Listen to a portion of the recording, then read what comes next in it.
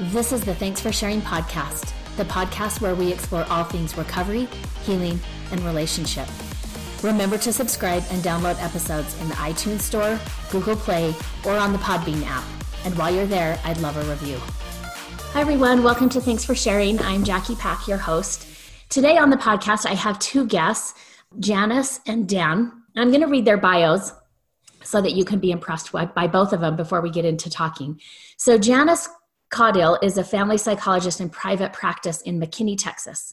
She is a certified sex addiction therapist supervisor, a certified clinical partner specialist supervisor, a certified partner recovery therapist and intimacy anorexia therapist, somatic experiencing practitioner, and certified Daring Way facilitator. She utilizes EMDR and strength-based approaches in her work. Janice treats sex addiction and related betrayal trauma. She specializes in helping partners and couples heal in the wake of intimate deception. She offers individual, couple, and group traditional outpatient therapy, as well as intensives for partner trauma and couples seeking to rebuild trust after betrayal. She also treats intimacy anorexia. Dr. Caudill is the clinical director of McKinney Counseling and Recovery, as well as intensive recovery coaching. She is a founding board member and current vice president of the Association of Partners of Sex Addicts Trauma Specialists. She is also the author and co-author of workbooks preparing partner and recovery addicts for a professionally guided full disclosure. She can be reached at Dr. Janice Caudill, CAUDILL.com, and the website for her workbooks are disclosurehope.com. So that's Janice. Let's talk about Dan now. So Dan Drake is the founder and clinical director of Banyan Therapy Group in Los Angeles, California. He is a certified sex addiction therapist supervisor, a certified clinical partner specialist supervisor, and he is EMDR trained. He has received 2 master's degrees from Fuller Theological Seminary in marital and family therapy and in theology. Dan uses his training and specializations to treat sex addicts, their partners, and families in his group practice. In addition to his clinical background, he has taught and spoken domestically and internationally. His passion is to help his clients restore relational, mental, emotional, physical, and spiritual wholeness to their lives. His website is Banyan, B-A-N-Y-A-N, banyantherapy.com. So welcome, Dan and Janice. Thanks, Jackie, for having us on. Yeah, I saw Dan a couple weeks ago. We were at the ITAP Symposium in Arizona, got to talk with him and sit in on your panel discussion about disclosure. And Janice, you weren't able to make it, but I saw some of your recording stuff and that was there in the panel. And I'm glad to talk to you today. Yeah, good morning. So let's talk a little bit because you guys just recently had your workbook on disclosure published, right? Correct. So talk to me a little bit about how that project came about and what made you want to write a workbook on disclosure. Janice, you want to take this one? Or you want me to do it? Yeah, why don't you start out and I'll join in? Okay. Well, first of all, I just want to say, Jackie, thank you so much for having us on. It's a real honor to be here. Also, I know Hope Ray did an amazing podcast with you, a number of weeks back. So we don't need to reinvent the wheel with some of these things. I think she said some amazing things about disclosure. So I just wanted to say that. If anyone hasn't heard that podcast, go check that one out. Yeah, most of us CSATs all get along, right? We all respect. We get along. We're not really competitive with each other. Sometimes, but I think we're a good group of people sometimes too. Yes. How did this come about? So Janice, me and another colleague, we were working on another project, and one of the chapters was on disclosure. And so Janice we said, oh, let's see what resources we have already for disclosure and kind of put them out on a table. And so we put them out on a table. Mind you, this was about 2 or 3 years ago. Yeah. And so we put them out on a table and we said, oh, well, we got a lot here. This might be enough for a little workbook. So, and here we are a few years later, and what started as a little workbook turned into a massive undertaking of trying to work through how do clients prepare for the full disclosure process.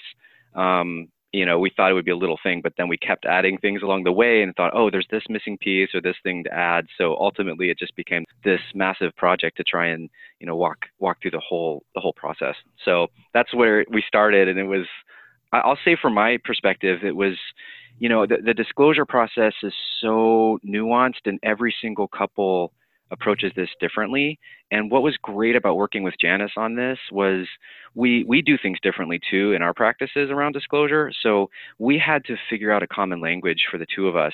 What was our approach going to be, or how do we at least start facilitating these conversations about disclosure? So ultimately what we have isn't the answer. It was more of a way to help facilitate couples coming to their own answer for how this disclosure is going to look. So that's kind of our journey with this. And was a really rich time, difficult at times to do, but it was really rewarding. Yeah, I would imagine that would be an interesting perspective as two therapists kind of come together with their own way of doing things and trying to put it together in something that benefits the clients. And I will add that, we try to design the workbook so if only one party is using them, they're useful. But ultimately, they really, I think, work best when both parties, both addict and partner, are using them. And there's a bit of a parallel process, for Dan and I in creating the workbooks, because we had some different things that we do slightly differently, or the timing was different. And it really required us to what are the implications of this? If you do it this way, what resources did the partner need to be made aware of? And I don't think we really quite realized it at the time, but I think our process of working together is a bit of a parallel process for kind of how the partner and addict may work together to get a much more, collegial type disclosure process. As I read some of Dan's stuff, I realized, I've got to go add this for the partner. As he saw some of the stuff that I was preparing the partner for, he realized that he needed to add that in the addict workbook so that there was some understanding kind of along the way. So it turned out to be much more of a parallel process in that than I think either of us had intended. But in hindsight, I'm really glad, because I think it gave us a lot more awareness of what it would be like to be sitting in either of the client's shoes, and what pieces of that really needed to dovetail in each of the workbooks so that they're actually working together. So in that process, did you find that there were maybe some common misperceptions or some common things that maybe got missed or skipped over? Do you mean in that we've seen our clients, or some common things that get skipped over for our process and what we realized we missed? Yeah, either, that maybe therapists miss or hadn't maybe considered, or just some misperceptions that couples have about the disclosure process? Well, we included, the first part of the workbook is just basically an educational description of what disclosures generally are and what they can be. And so for that, we include in that section of it kind of the misconceptions that we see in each party, what misconceptions the partners had about the addict process and preparation, and vice versa. And for example, one of the things that I included for the partners is the awareness of how long it can actually take to get a written disclosure on paper if you're doing it from an outpatient therapy process. The things that can interfere, which in my experience, it's usually stuff that's going on between the coupleship, sort of myth with partners that it's, if he's not going to lie, why didn't you just sit down and you should be able to write that in one setting? So the practical awarenesses, and then the informing them of that the process is more than just getting it on paper, that the editing process can take quite a while, and that's some of where the really great growth is in terms of breaking through denial and cognitive distortion. So pieces about, for me on my end, having the partner really aware of what the process is like on the other end. For you, Dan, what comes to mind? Well, I think it's helpful to look at what are the things that I hear commonly, and just so anyone listening knows, there are the two workbooks. Janice took lead on the partner prep workbook, and then I was took lead on the addict or the disclosing parties workbook. I think a common thing that I hear a lot from disclosing, those that are going to be looking at a full disclosure process from the disclosing side, is this common belief or misconception that if I tell my partner everything, going to just destroy the relationship, that it's the truth that's going to destroy the relationship. And that makes sense on one level, especially if you look at a lot of core beliefs that addicts have about, being bad. I'm bad, I'm defective, I'm unlovable, I'm not good enough, which leads to these assumptions. If people knew all of me, they would leave me. And what we're asking in a disclosure is to say, here's all of me, the dark stuff that you didn't want to share with anybody, that you were going to take to the grave. And now we're actually saying that this is what's going to heal your relationship. So to have some sort of faith that that's actually the truth, that, once I share the truth, that's what's going to heal the relationship, not kill it. But that's over and over again, what we've seen is, you can't rebuild a house without a new foundation if the whole old foundation comes crumbling down. So the foundation that we're trying to build is from truth. And over and over again, I've hear from partners, I can handle the truth. What I can't handle are continued lies or deceptions or gaslighting. That's what I can't handle. And so that's what we found through this. And I wanted to make sure that was really clear, that I get where the belief and the misconception comes from, a lot of times from negative core beliefs. Yet what I found will ultimately undermine or kill a relationship isn't the truth, it's the continued lies. So I found, partners can handle a lot of information. We can't predict what's going to happen with a disclosure, but again, it's not usually the information, it's not the truth that generally ends things. It's the emotional abuse or gaslighting or all those other patterns. So that was one thing. There's another thing that really struck me too, that we talk about that wait time. And if I'm preparing the disclosing party, the wait time I've found, it can take, in best case scenarios, I might do multiple revisions of the disclosure document that we're going to be creating, which maybe 10 revisions or more. But it was helpful in this survey that Janice was a big part of, that AppStats did, about the partner distress leading up to disclosure, from the amount of distress that partners have from a scale of, was it 0 to 10 or 1 to 10, Janice?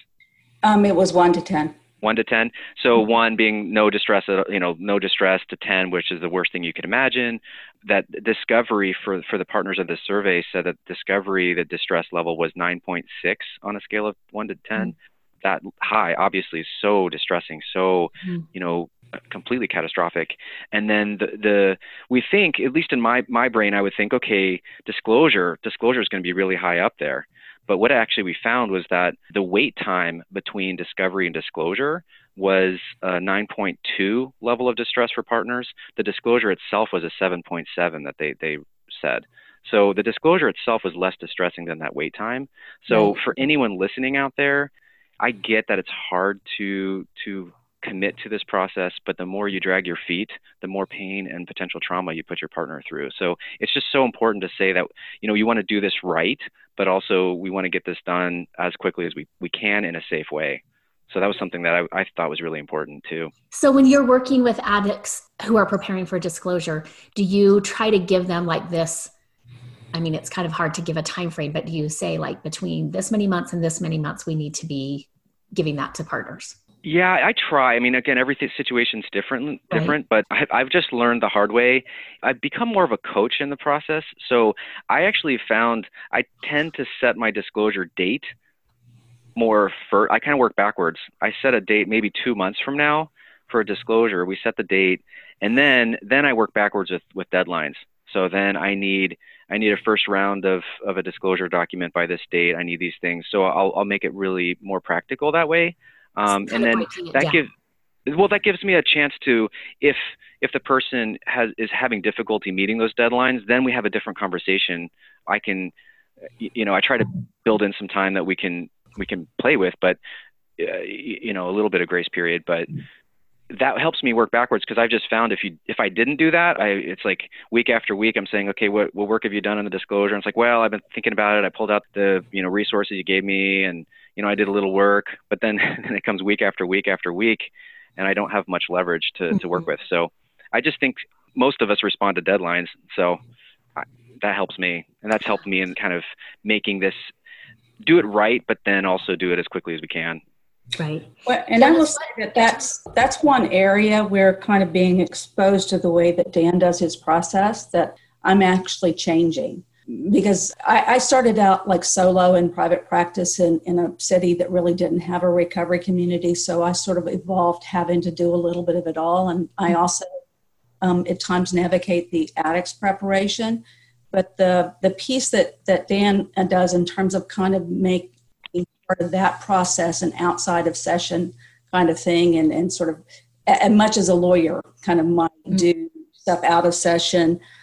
I really see the benefits of doing it in that way. So you can still do the sort of the therapy that needs to happen in the session, but it picks up the pace significantly of working on getting the disclosure document done. And that's one of the ways my practice is evolving, by being exposed to like my own workbook and like informing partners that, yeah, there's another option here as well. It is a really nice additional way of working that's sort of different from the way as therapists we typically do, but I think it really speeds up the process. Yeah. Disclosure. Okay, so I had one question, and listening to you talk, I now have another one, but let me ask you the first one first. So Dan kind of talked about maybe some of the prep work and what he does preparing the addict for disclosure. Janice, what would you add in terms of prepping partners? Well, for me, there's sort of two large categories for prepping partners. There's the prepping partners for the scope, somehow what the information might be. Because quite often in the surveys that Dan and I created for this, that there's a theme that came out that partners often felt blindsided because in the disclosure itself, because they really didn't have enough knowledge about how big the scope of sexually acting out could be. So there's some of that that's sort of just general preparation, but there's preparation for what we call the content or the facts of the disclosure.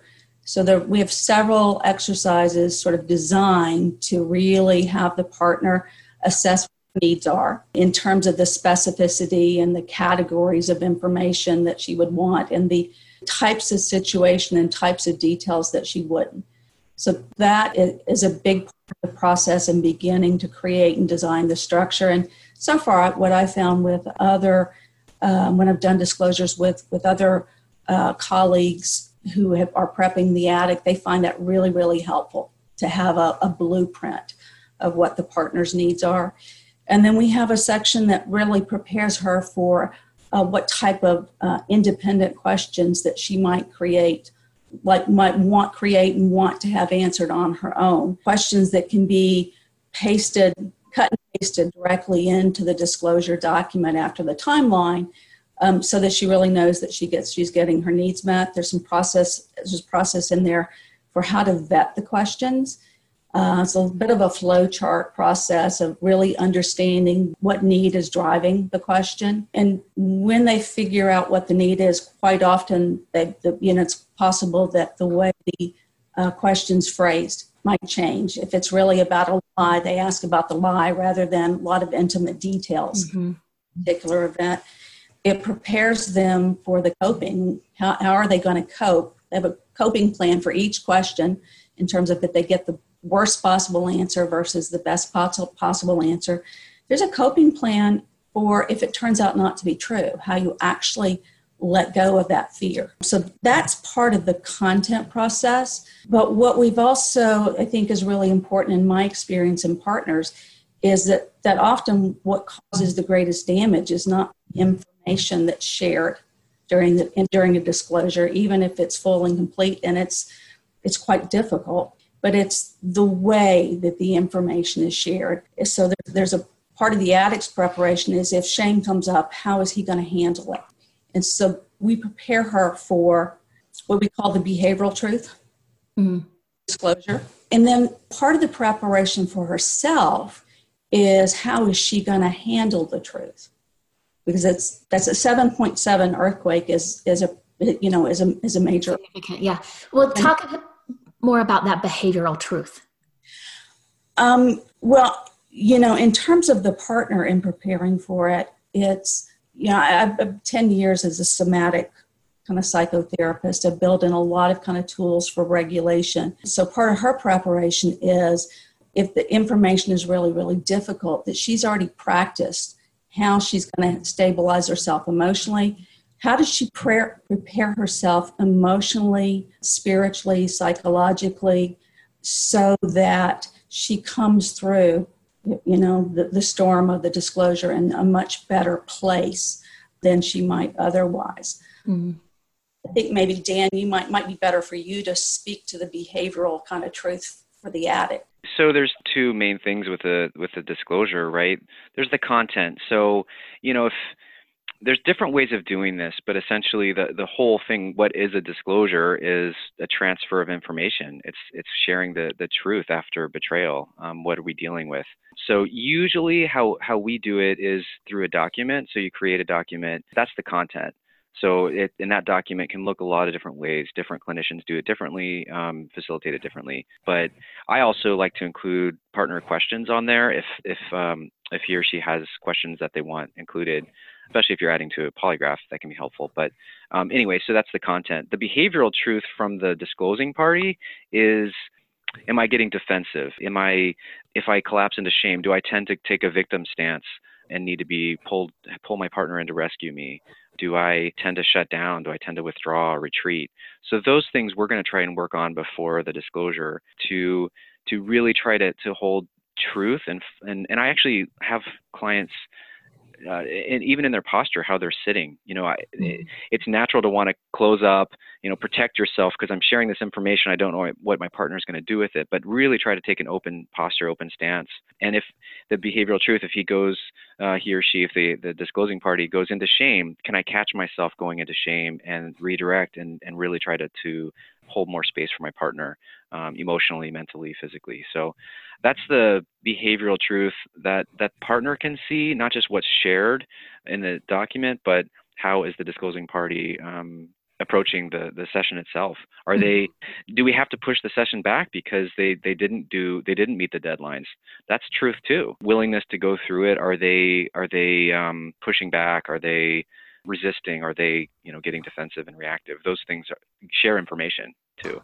That's great. So talk to me too. I mean, you guys are, like you said, you had a lot of resources that turned into a workbook. What maybe was your hope for your workbook, or what did you think you were offering in a way that maybe others haven't? Do you want to answer that, Janice? Yeah, I'll start it out and then you can kind of join in and clean it up for me. Part of it is just a really basic understanding of what the process looks like. There's really not, I know as therapists, we all have little pockets of pieces, but what I tend to see in practice is a lot of either mystery or misconception about what the process is and what it looks like, depending on who you sat by in a 12-step group. I do intensive, so I have people who come to me from like all over the country, and it's clear that there are like different standards of all from, disclosures that look only one way to like areas of the country where there are no disclosures happening. So we really wanted for whoever is, if anybody using these workbooks, to be demystified.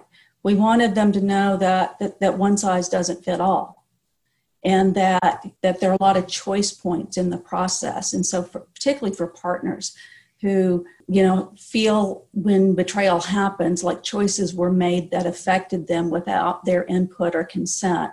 And so part of my trauma training has always been that good trauma healing has to include choice where it can be. So we include a lot of choice points around the disclosure process. So really and truly, the couple can design what meets their needs. And we do that with lots of informed consent about the pros and cons of any given choice.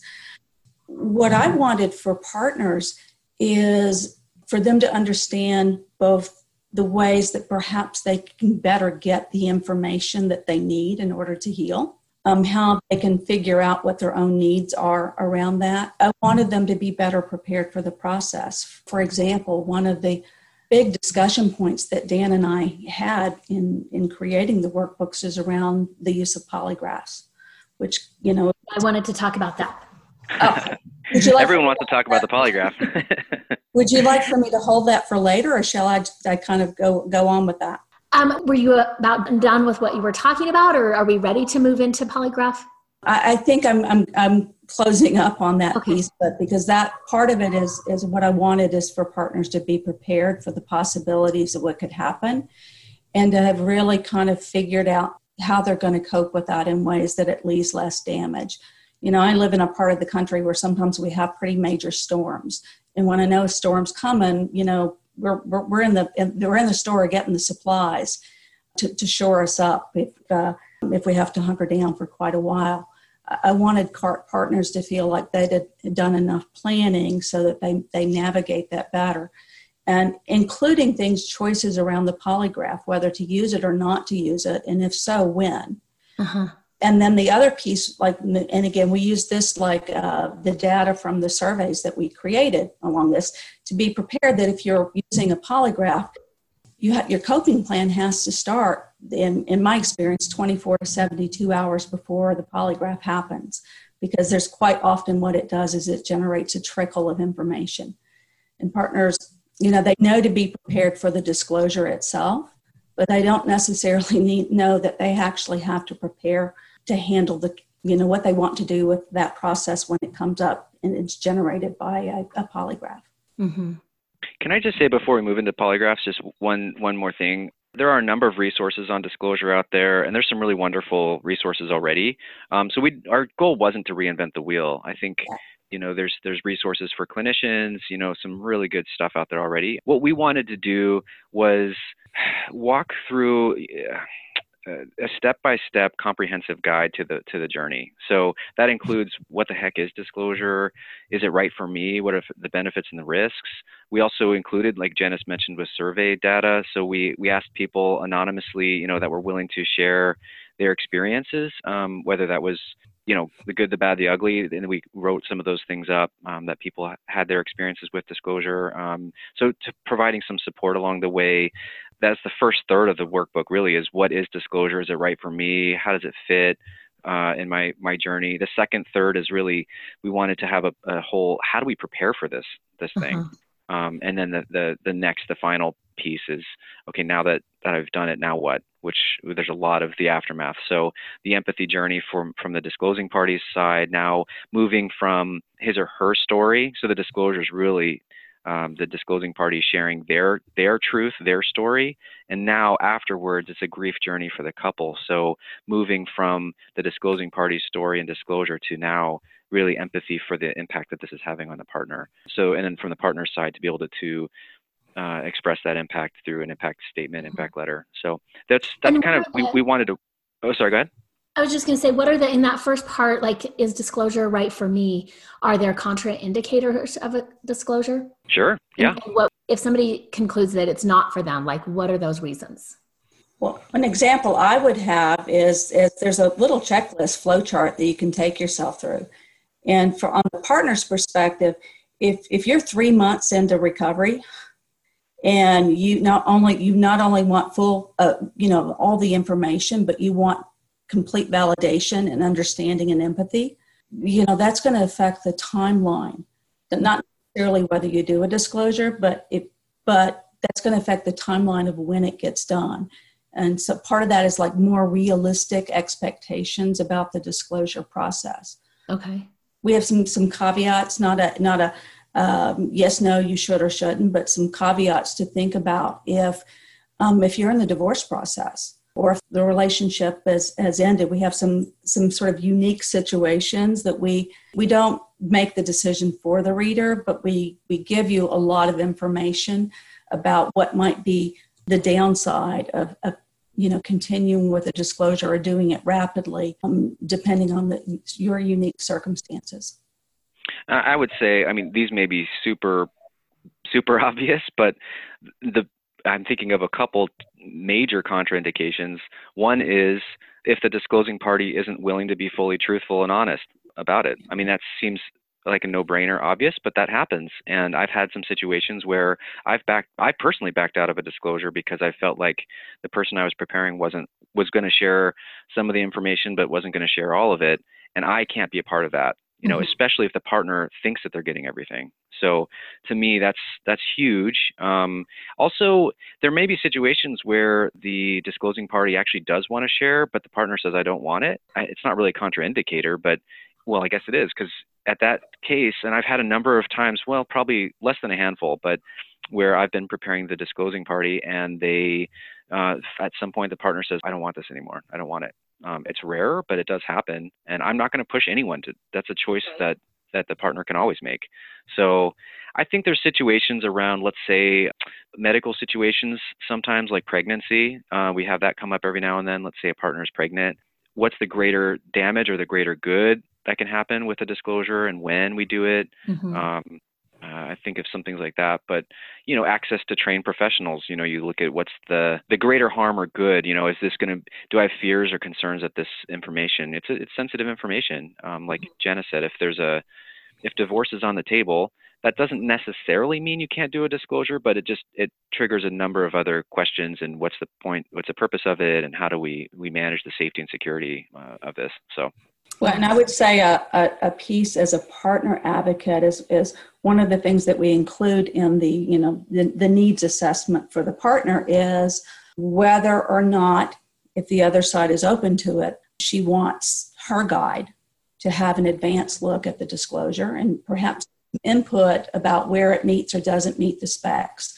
For example, if she said, I absolutely don't want an apology, and, I read the document a week before and there's an apology. Or if there are obvious blame shifting. Can I ask, and Janice, I'm curious on the apology one.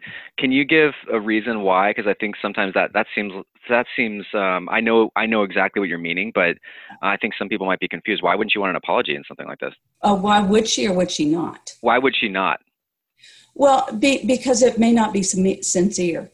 Or it may be actually based on the disclosing party's needs to lead to, like, the next step is often asking for forgiveness. The words "I'm sorry" have been used many, many, many times and maybe seem sincere in the moment. The subsequent behavior means that it wasn't really genuine, or if it's been used to manipulate her, or it pulls her into like an emotional response, because quite often when there's already a lot of emotionality going on in a disclosure, it can be a bit of when you add additional pieces, it can be a little bit of a shell game of getting through the disclosure and realizing major facts were either not shared or she can't remember them. So there are a lot of reasons why an apology can be problematic in the disclosure process. And what I hear more often is for partners will saying, yes, I want it if it's genuine. And really and truly, her guide nor the disclosure's guide can look into the heart, mind, and soul of be a human lie detector test.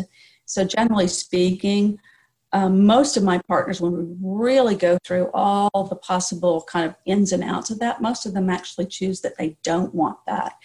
And if they've been really clear about that in my preview, it's sitting right there in the middle of the document.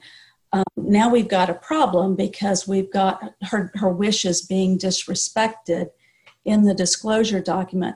For me, as a therapist, it's really nice that in part of the preparation work is all I have to do is go back to look to see what did she want this situation to happen, because we've already discussed it. And in some partners, it may be, I think that if this gets delayed, it will never happen. So I want to go forward. I would want to go forward with that.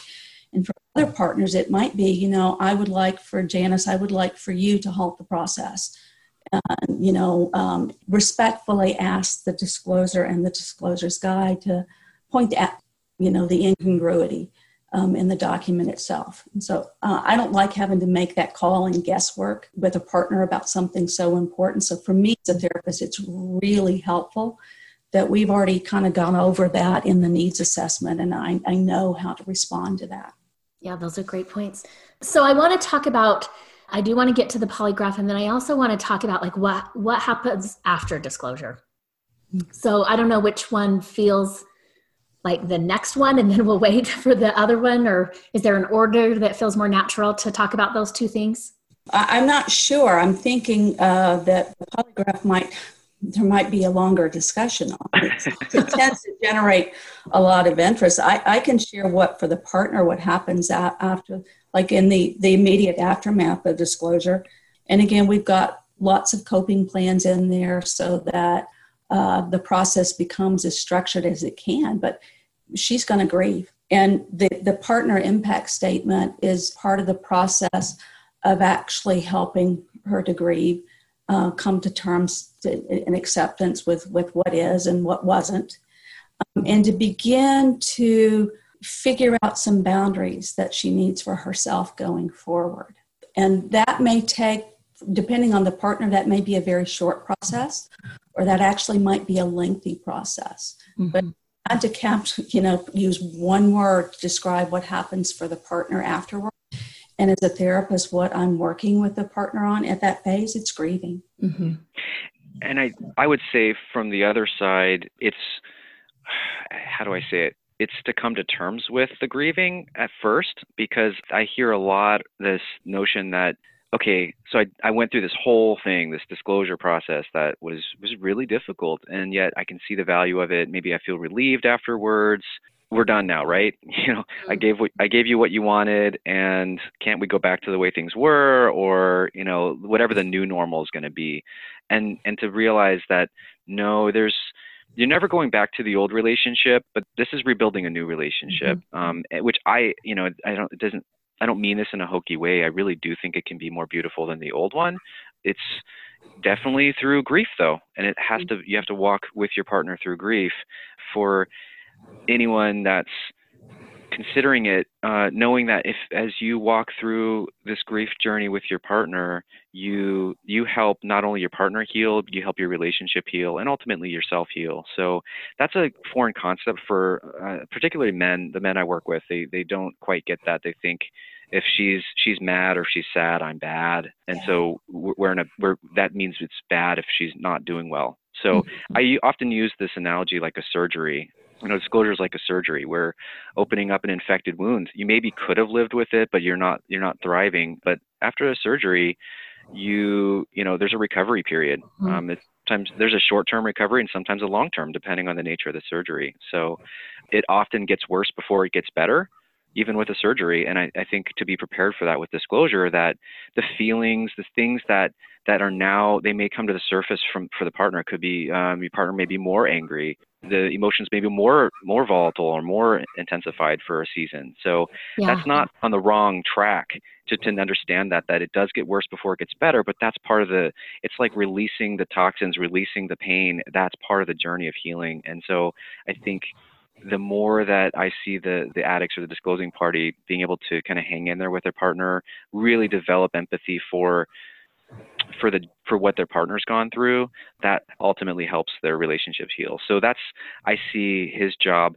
to do, really rebuilding safety and trust. And to me, I'm just going to say that Janice mentioned boundaries. This was an oversight. There was an obvious oversight at the beginning that it wasn't until a few months ago where I realized I didn't say anything about boundaries from the addicts, the disclosing party side, about how to respond to boundaries. And I thought that's a huge oversight. So boundaries are so important. And I'll say why. It's a gift that the partner gives to the addict to say, if you do these things, this will help me feel safer. This will now help rebuild trust if you're consistent with these things. So it's a gift. It's a roadmap towards safety, the way I see it. So being able to consistently follow those boundaries, if not forgetting them, not hemming and hawing, trying to understand, of course, what they are and if it's possible. But I think it's such a gift that partners can give to the addict for how to rebuild and how to move forward. So those are a couple things that I see. For the addict having some internal boundaries, right? So that as she is going through this grief process, that he doesn't tip into shame and think, I shouldn't have done this. Yes. I didn't want to tell the whole truth, right? This is rejection. Yeah, that's a great point. Okay. So on our professional listserv, we just had like a really robust discussion about polygraphs, which comes up every so often on the listserv, right? So I paid attention to that and was reading with interest. But let's talk about polygraphs, their role, maybe why a couple would just choose not to have them, their limit in a polygraph. I'll start with this, Janice, if you want to, you can obviously jump in. We wanted to make sure, so that was something we obviously had to address. I personally have seen the benefit of using the polygraph in my practice. And I will say, when I first started doing this work, I thought, wow, when people started using that term, I was like, whoa, this is kind of, are we kidding? A polygraph? And I just thought it was so extreme, to be perfectly honest. But the more I started seeing the benefit of it, it's essentially a third party, stamp that says that to the best of our abilities, of our knowledge, that this disclosure is true and complete. So when you have years, sometimes decades of betrayal, deception, lies, betrayal, you end up, trust obviously gets eroded. So to try and say, well, we should just start trusting relationally right after a disclosure, that feels a little bit naive. I mean, yes, ultimately that's the goal, is maybe to not rely on something external, but it's a validation, it's a verification of what's included in the disclosure. So I've seen the benefit of using it, and I just wanted to say, and maybe Janice, you could talk more about the idea of a fidelity polygraph versus a forensic or criminal polygraph. But I think that's a key point. We're not talking about a criminal forensic polygraph here. We're talking about a fidelity polygraph. And I think that's key. It's not what you see on TV of, this interrogation where, isn't it true on this date that such and such happened, and I knew you were lying, and trying to do this kind of a thing. It's really to validate and verify the facts and the truth that's being shared. Yeah. I was going to say, okay. Several on the email thread talked about how they see the polygrapher as a team member, right? And this is somebody who works kind of with infidelity polygraphs. And so it's not this adversarial setup. Yeah, in my experience, so I'm not a part of. I come in after the polygraph is over. It's usually the polygraph examiner, and then the addict or the disclosing party goes through the polygraph, and I'll come in, and typically afterwards, again, assuming they pass, they're laughing together, the guy that's just finished the polygraph and the polygraph examiner. So I always have this joke, like, what's happening in here, and it's not about it's funny. It's that it's helpful to make sure that this isn't a shaming thing. It's trying to see someone as a human being. It's not trying to say you're so defective that we have to use this technique. It's that you're a human being, and you're trying to honor your partner and your relationship by saying whatever it takes so that you can begin to trust, and that you can get some sense of safety and honesty again. Whatever it takes, I'll do. Mm-hmm. So that's what I've seen. I don't know if what do you say about that, Janice? Yeah, that was the first thing that came to my mind when the question came out, is that, a fidelity polygraph has a different intent and purpose and a different sort of flow to it than, say, a criminal polygraph. In addition to the disclosure surveys that Dan and I created to sort of have some input from people who've been through the process themselves, I also monitor the surveys for APSATs. And really some interesting write-ins have come in around the polygraph process. And by the way, in both the APSAT surveys and in Dan's and I survey of just people who've gone through disclosure, all in all, the polygraph was considered a helpful process. But the write-ins about the times that it wasn't, generally, as per my recollection, tended to talk about, we found somebody off the internet. They didn't know how to distinguish between a fidelity polygraph or a criminal polygraph. The polygraph examiner that Dan and I consulted about the material that we had in the book, she actually put in a plea that there's a piece that we include, which is how important it is in a disclosure fidelity polygraph that the examiner work really closely with the therapeutic team, with the guides themselves. So it's actually, unfortunately, I think the biggest dilemma is people who have that type of experience is a pretty small niche. It's a growing need for us. But I find it to be, as with everything, we included it in the workbook as a choice point. What I find for partners, as long as they really can accept it is one tool, I think it can be a really helpful process, particularly if the discloser is maybe open to some subsequent polygraphs down the road. And it's helpful in the post-disclosure polygraphs, I think, are really helpful for the partner in maybe taking some of the fears and the questions that come up maybe when triggered, or that's really generated by anxiety. I have my partners have like a question journal, and they put the question, go write the question down in the journal. And I think it really helps them to like externalize it, so they're not carrying around like the anxiety of the question themselves. When it's time for the polygraph, they go back and they kind of go through their list. And usually the vast majority of them, they don't remember having written. It's the process of helping them distinguish which ones were based on just a fear in the moment versus which ones, this one has been a theme. It's come up multiple. This might be my intuition, kind of tell me something. And what I find is overall, it helps partners begin to recalibrate their intuition. And the dilemma for partners without the polygraph is that they're going through a disclosure because their spouse has lied to them, perhaps repeatedly. And if we're only relying like just on the words, that's a bit of the same process that happened, before the disclosure. So I think the polygraph process can really, I think it can help as one component of a tool to be able to verify some of the information that's being shared. But I would say on a different note, the polygraph situation was maybe, for me at least, one of the biggest changes that I had to do to my thinking about how to work with polygraphs in the disclosure process. Because I live in a part of the country, for whatever reason, most of my partners want the polygraph after the disclosure. Dan typically does them before. Oh, interesting. I would have assumed afterwards, but okay.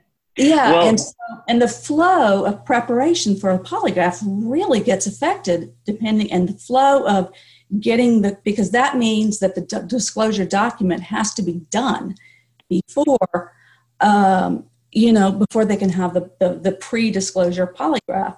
And all of a sudden, there's a lot more kind of emphasis on the partner getting her stuff, her needs assessment done, the partner getting the questions to them. And, it's a very different kind of pacing than what I was used to. And we're doing a workbook where we're given choice. It can go in either place, depending on the needs of the people involved. And so it really kind of changed some thinking. It really challenged me to think about the process and the pacing, the preparation for the partner, and how to build in that information. I don't know what that experience was like for you, Dan, because like you did. It was a little surprising to you when I said, no, they always choose to do it afterward. Yeah, and maybe it's just the difference between Los Angeles and Texas, but most clinicians I know in Los Angeles, we tend to do them pre-disclosure polygraphs. So that's just been the established thing here. But what was helpful too, and there's benefits and risks either way. And I've had some people decide, well, I'm going to do both.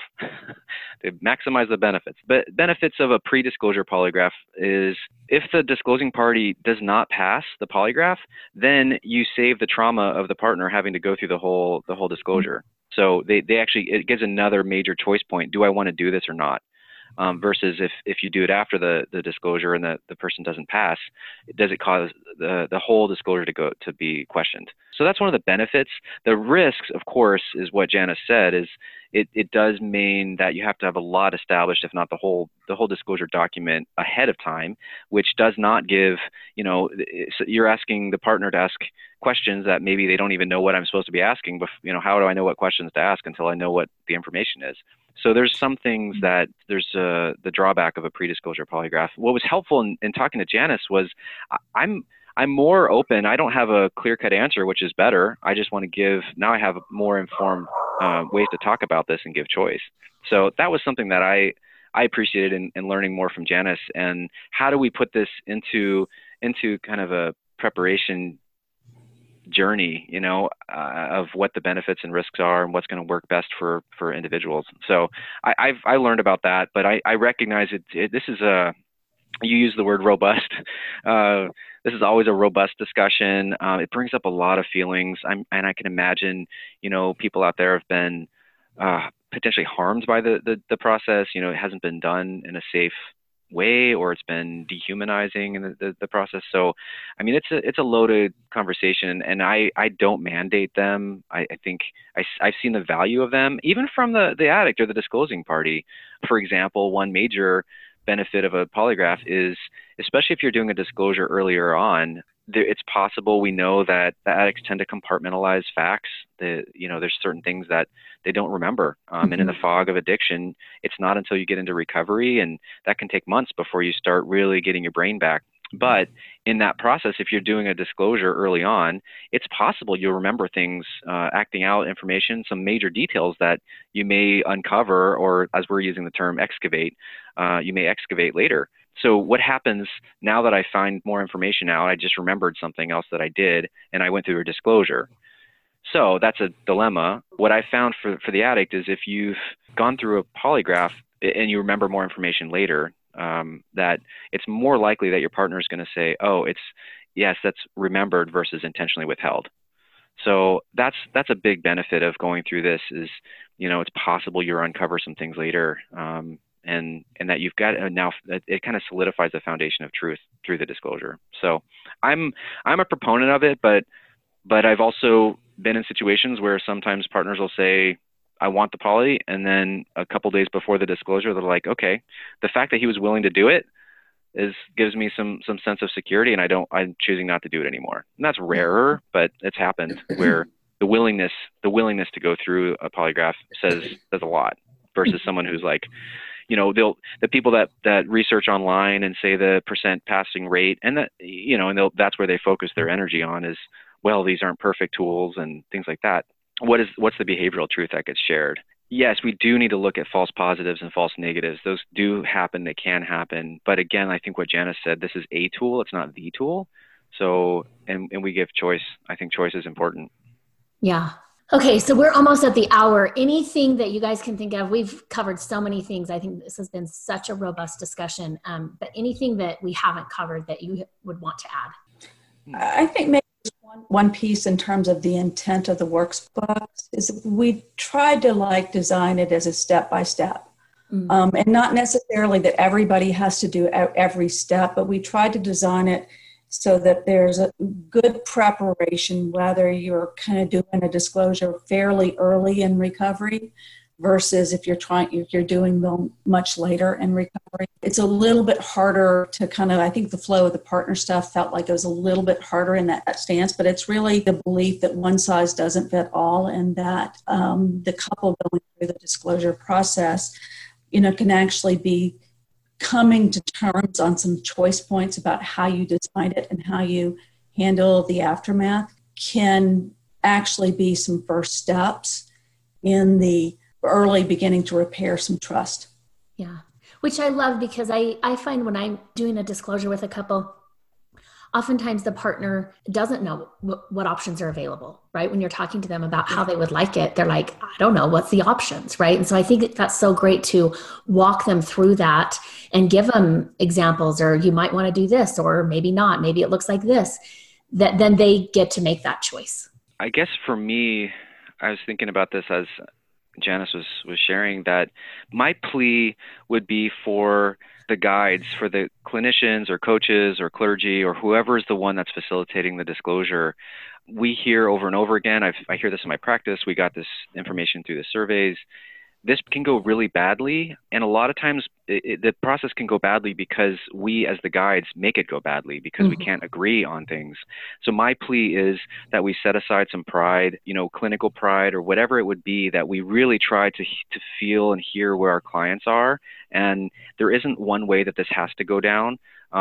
What's more important, I think, is that we're all on the same page with what's going to be the most beneficial to the couple that's in front of us, if we're working as a team, with two people in the disclosure. Because I've just seen over and over again the damage that can happen is because we as the professionals can't agree, and then people get in arguments in the disclosure, or it just becomes a power struggle or something. So that's my big plea, is that we really try to hear where our clients are and what they're needing. Of course, we give guidance and make it as safe as possible. We use our clinical judgment, but we have some humility to respect the people that we're working with. And that, to me, in this journey working with Janice, was so helpful, because one reason it took us so long was because we had to talk through so many issues and come, we didn't agree on everything, and that's fine.